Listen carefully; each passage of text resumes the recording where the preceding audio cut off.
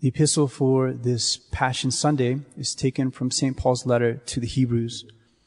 Brethren, when Christ appeared as high priest of the good things to come, he entered once for all through the greater and more perfect tabernacle, not made by hands, that is, not of this creation, nor again by the virtue of blood of goats and calves, but by virtue of his own blood, into the holies, having obtained eternal redemption. For if the blood of goats and bulls and sprinkled ashes of a heifer sanctify the unclean unto the cleansing of the flesh, how much more will the blood of Christ, who through the Holy Spirit offered himself unblemished unto God, cleanse your conscience from dead works to serve the living God?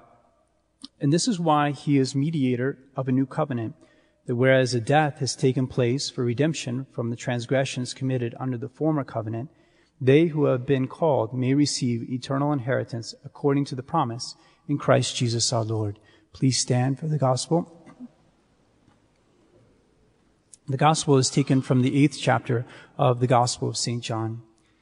At that time, Jesus said to the crowds of the Jews, "Which of you will convict me of sin? If I speak the truth, why do you not believe me? He who is of God hears the words of God. The reason why you do not hear is that you are not of God." The Jews therefore in answer said to him, "Are we not right in saying that thou art a Samaritan and hast a devil?" Jesus answered, "I do not have a devil, but I honor my Father, and you dishonor me. Yet I do not seek my own glory. There is one who seeks and who judges. Amen, amen, I say to you, if anyone keep my word, he will never see death." The Jews therefore said, "Now we know that you have a devil. Abraham is dead, and the prophets, and you say, if anyone keep my word, he will never taste death. Are you greater than our father Abraham, who is dead, and the prophets are dead? Who do you make yourself?" Jesus answered, "If I glorify myself, my glory is nothing. It is my Father who glorifies me, of whom you say that he is your God, and you do not know him, but I know him. And if I say that I do not know him, I shall be like you, a liar. But I know him, and I keep his word. Abraham, your father, rejoiced that he was to see my day. He saw it and was glad." The Jews therefore said to him, "You are not yet 50 years old, and you have seen Abraham?" Jesus said to them, "Amen, amen, I say to you, before Abraham came to be, I am." They therefore took up stones to cast at him, but Jesus hid himself and went out from the temple. Please be seated.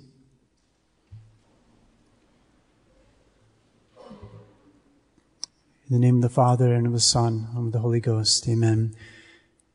My dear faithful, the gospel recounts this extraordinary conversation between our Lord Jesus Christ and the Jews, wherein the Jews accuse God of being possessed by the devil.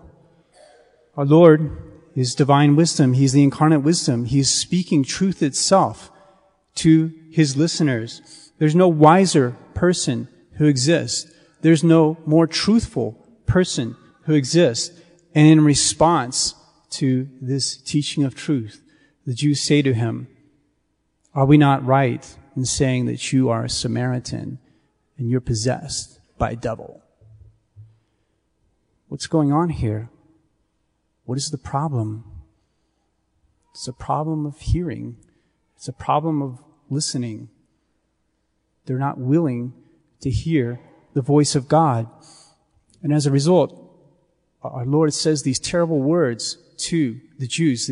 St. Gregory in the reading for Matins this morning, he says, "How terrible are these words? He that is of God hears the words of God. Therefore, you do not hear them because you are not of God." They have a hearing problem. Because of the hardness of their hearts, they're not able to listen to God himself. They so hate the words of God, the truth of God, the voice of our Lord Jesus Christ, that they wished to silence him so definitively that he will not speak again. They take up stones to kill him, to stifle his voice. And of course, It doesn't work in the sense that our Lord is able to escape them. He is not stoned as a result. But it does work in the sense that he's forced to hide himself.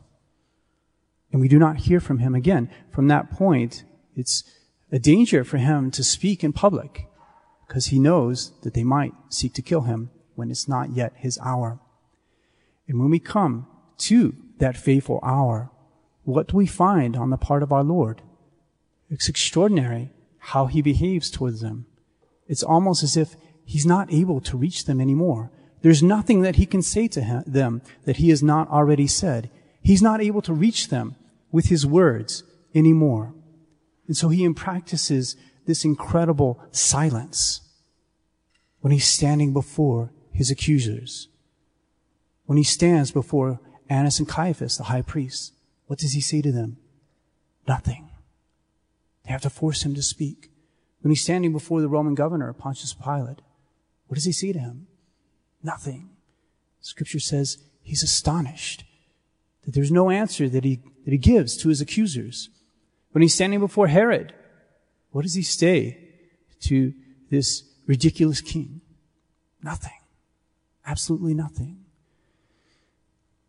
So it's almost as if after all that our Lord has preached and said, and the unwillingness of the part of the religious leaders to listen to him, the only way for him to communicate to them at that point is through silence, to say nothing at all. He gives his message precisely by saying nothing.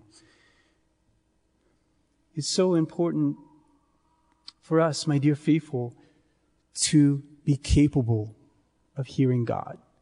You have to be able to listen to the voice of God. And it's not easy.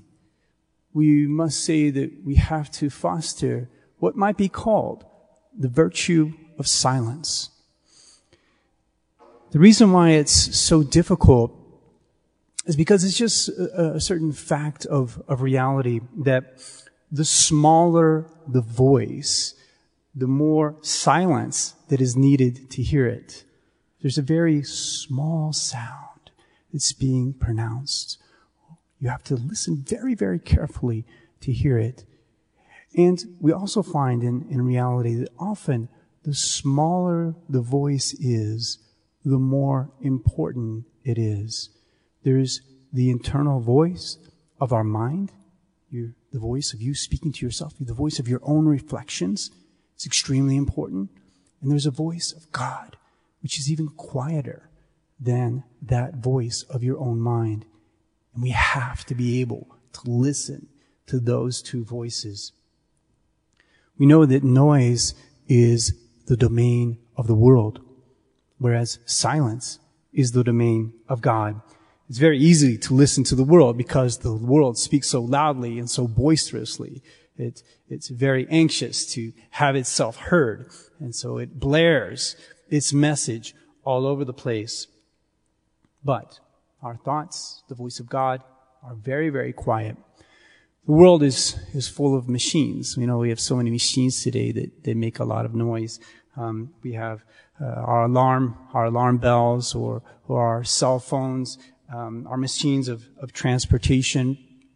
You know, if you go to a concert and you have these people who are prepared very long to play this beautiful piece of music, they tell everybody, make sure you turn off your cell phone, you silence your cell phone before the concert begins. Because they know if there's this ringtone going off in the midst of the concert, then you're not going to be able to concentrate and hear the beautiful music. You will be distracted by the noise of this device. The world is also full of distracting entertainment.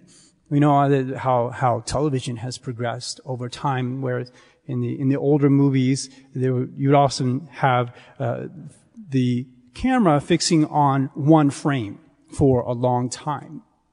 And then slowly but surely, they start to move the frames, to change the frames more and more rapidly.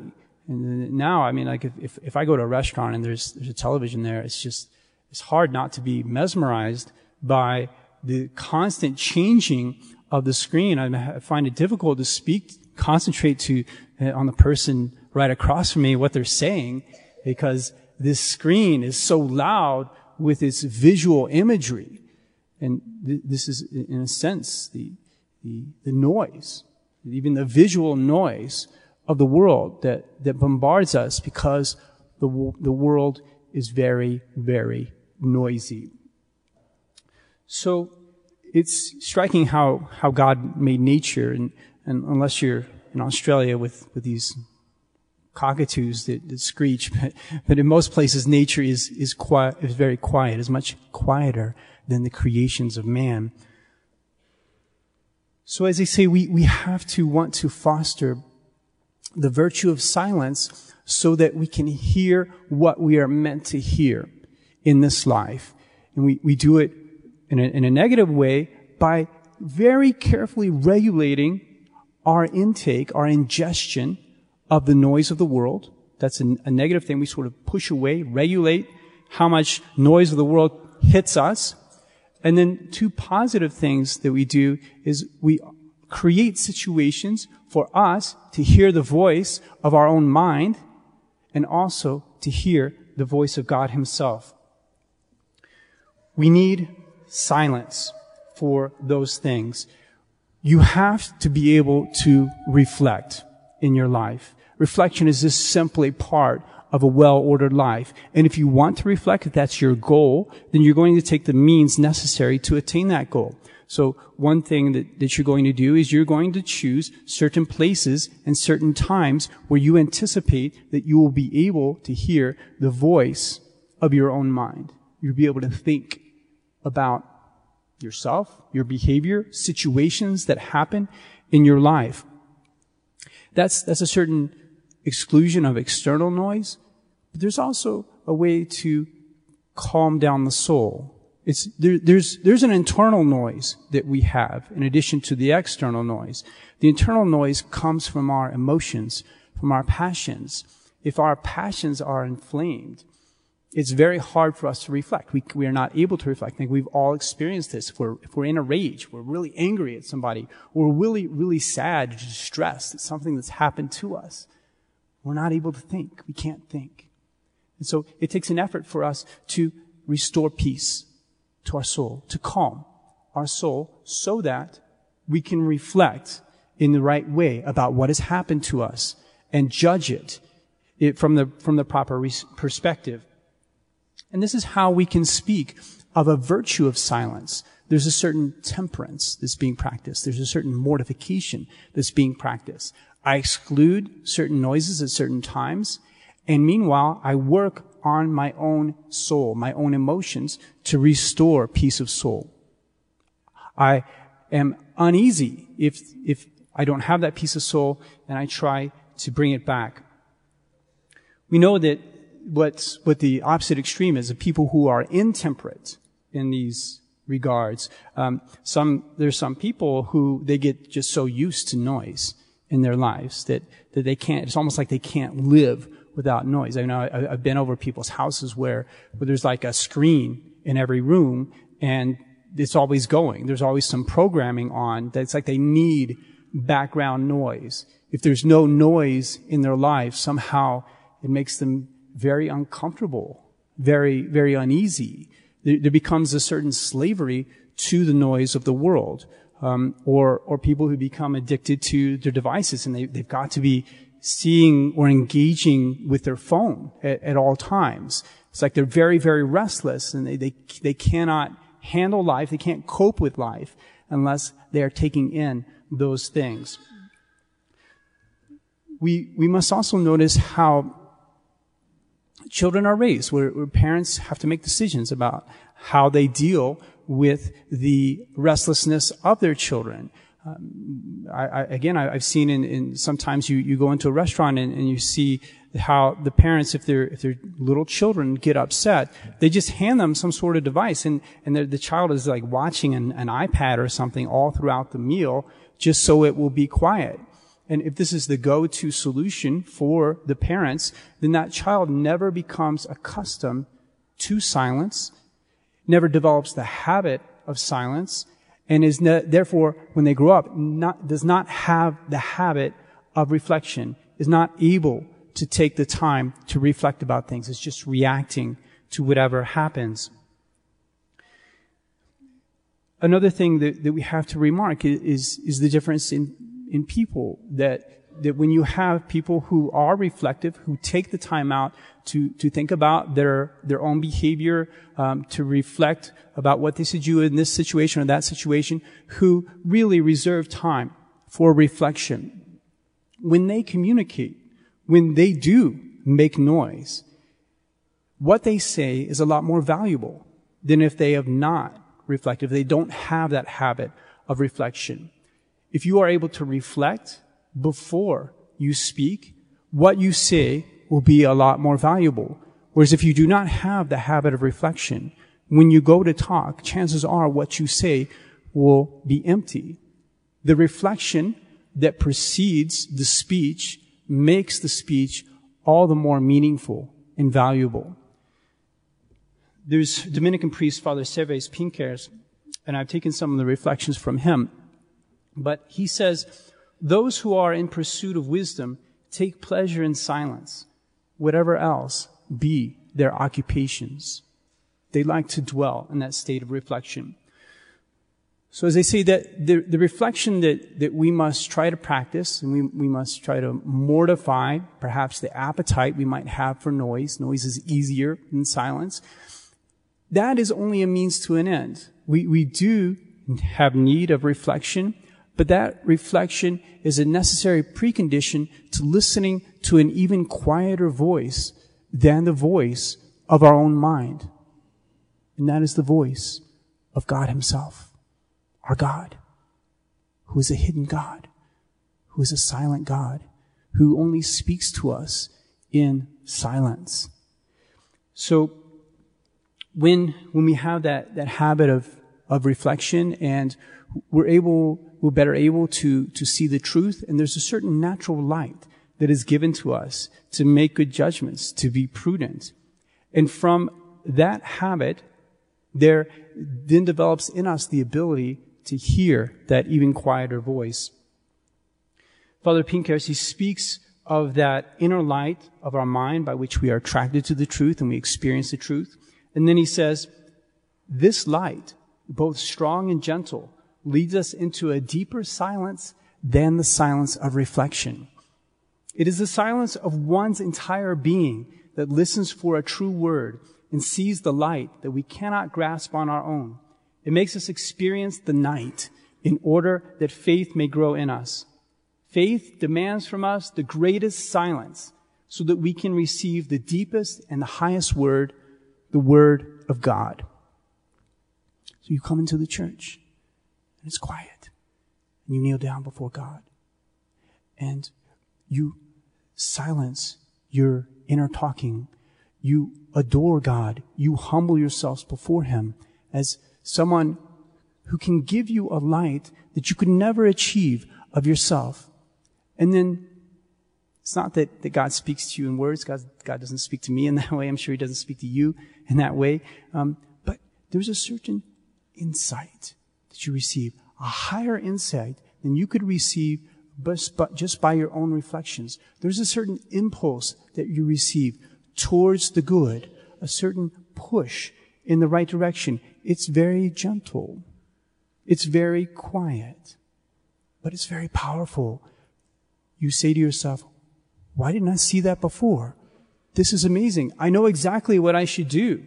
Or you say, I really need to do this. You're reflecting about this situation or that situation, what just happened to you, or you're thinking, what should I say to this person? Or what decisions should I make in this difficult case? You're just praying before God. And God, He just gives you a very clear light at that moment. It's the working of the Holy Ghost. It's the gifts of the Holy Ghost. But you have to place yourself in the position to hear that voice. We can see why the devil is very happy when our lives are full of noise. He is not glad for us to practice that virtue of silence. The devil is perfectly happy even if we do religion, as long as it's noisy. If we have noisy religion, he's okay with that. We know how the Protestants are with their revivals or the charismatic renewal where people are just very boisterous and emotional. It's all about the emotional rush. In comparison to our own liturgy, which is so sober, which is so careful about inciting those emotions, because God has to speak. We have to give room for God to speak. Recently, I've just been revisiting the Novus Ordo Mass and studying Novus Ordo Mass, and at a certain point, it just hit me that there's no silence in the Novus Ordo Mass. It's talking from start to finish in the Novus Ordo Mass. The priests and the people are so occupied with talking that they don't give time for silence, the silence of God. And we know how in churches today it's impossible to pray. One of the most frustrating things for me when I've gone to Europe to see these wonderful, wonderful churches, what I want to do there is I want to pray at the same place. All these great figures of Christianity prayed. They built these places for prayer, to listen to the voice of God. And you can't do it. They prevent you from doing it. Because people are just milling around talking. Or they even have loudspeakers. I was there at Christmas time one time at Notre Dame, before it burned, the roof burned. And they were playing Christmas music in the church. I was not able to pray in the house of God. So, my dear faithful, as we come to these final 2 weeks of Lent, when our Lord hides himself, and as a result, we cover the statues. That's the reason for the covering of the statues. It's a symbol of our Lord hiding himself. When he hides himself, and when he remains so silent in the midst of all those accusations made against him, it's important that we seek him out in that silence, that we be willing to practice the silence. We cannot find our Lord in the midst of noise. Our God is a hidden God. He is a silent God. If we find him, on the other hand, if we find him in the silence of prayer, by practicing that virtue of silence, he will lead us to the truth and will inspire us to do the good in our lives. In the name of the Father, and of the Son, and of the Holy Ghost. Amen.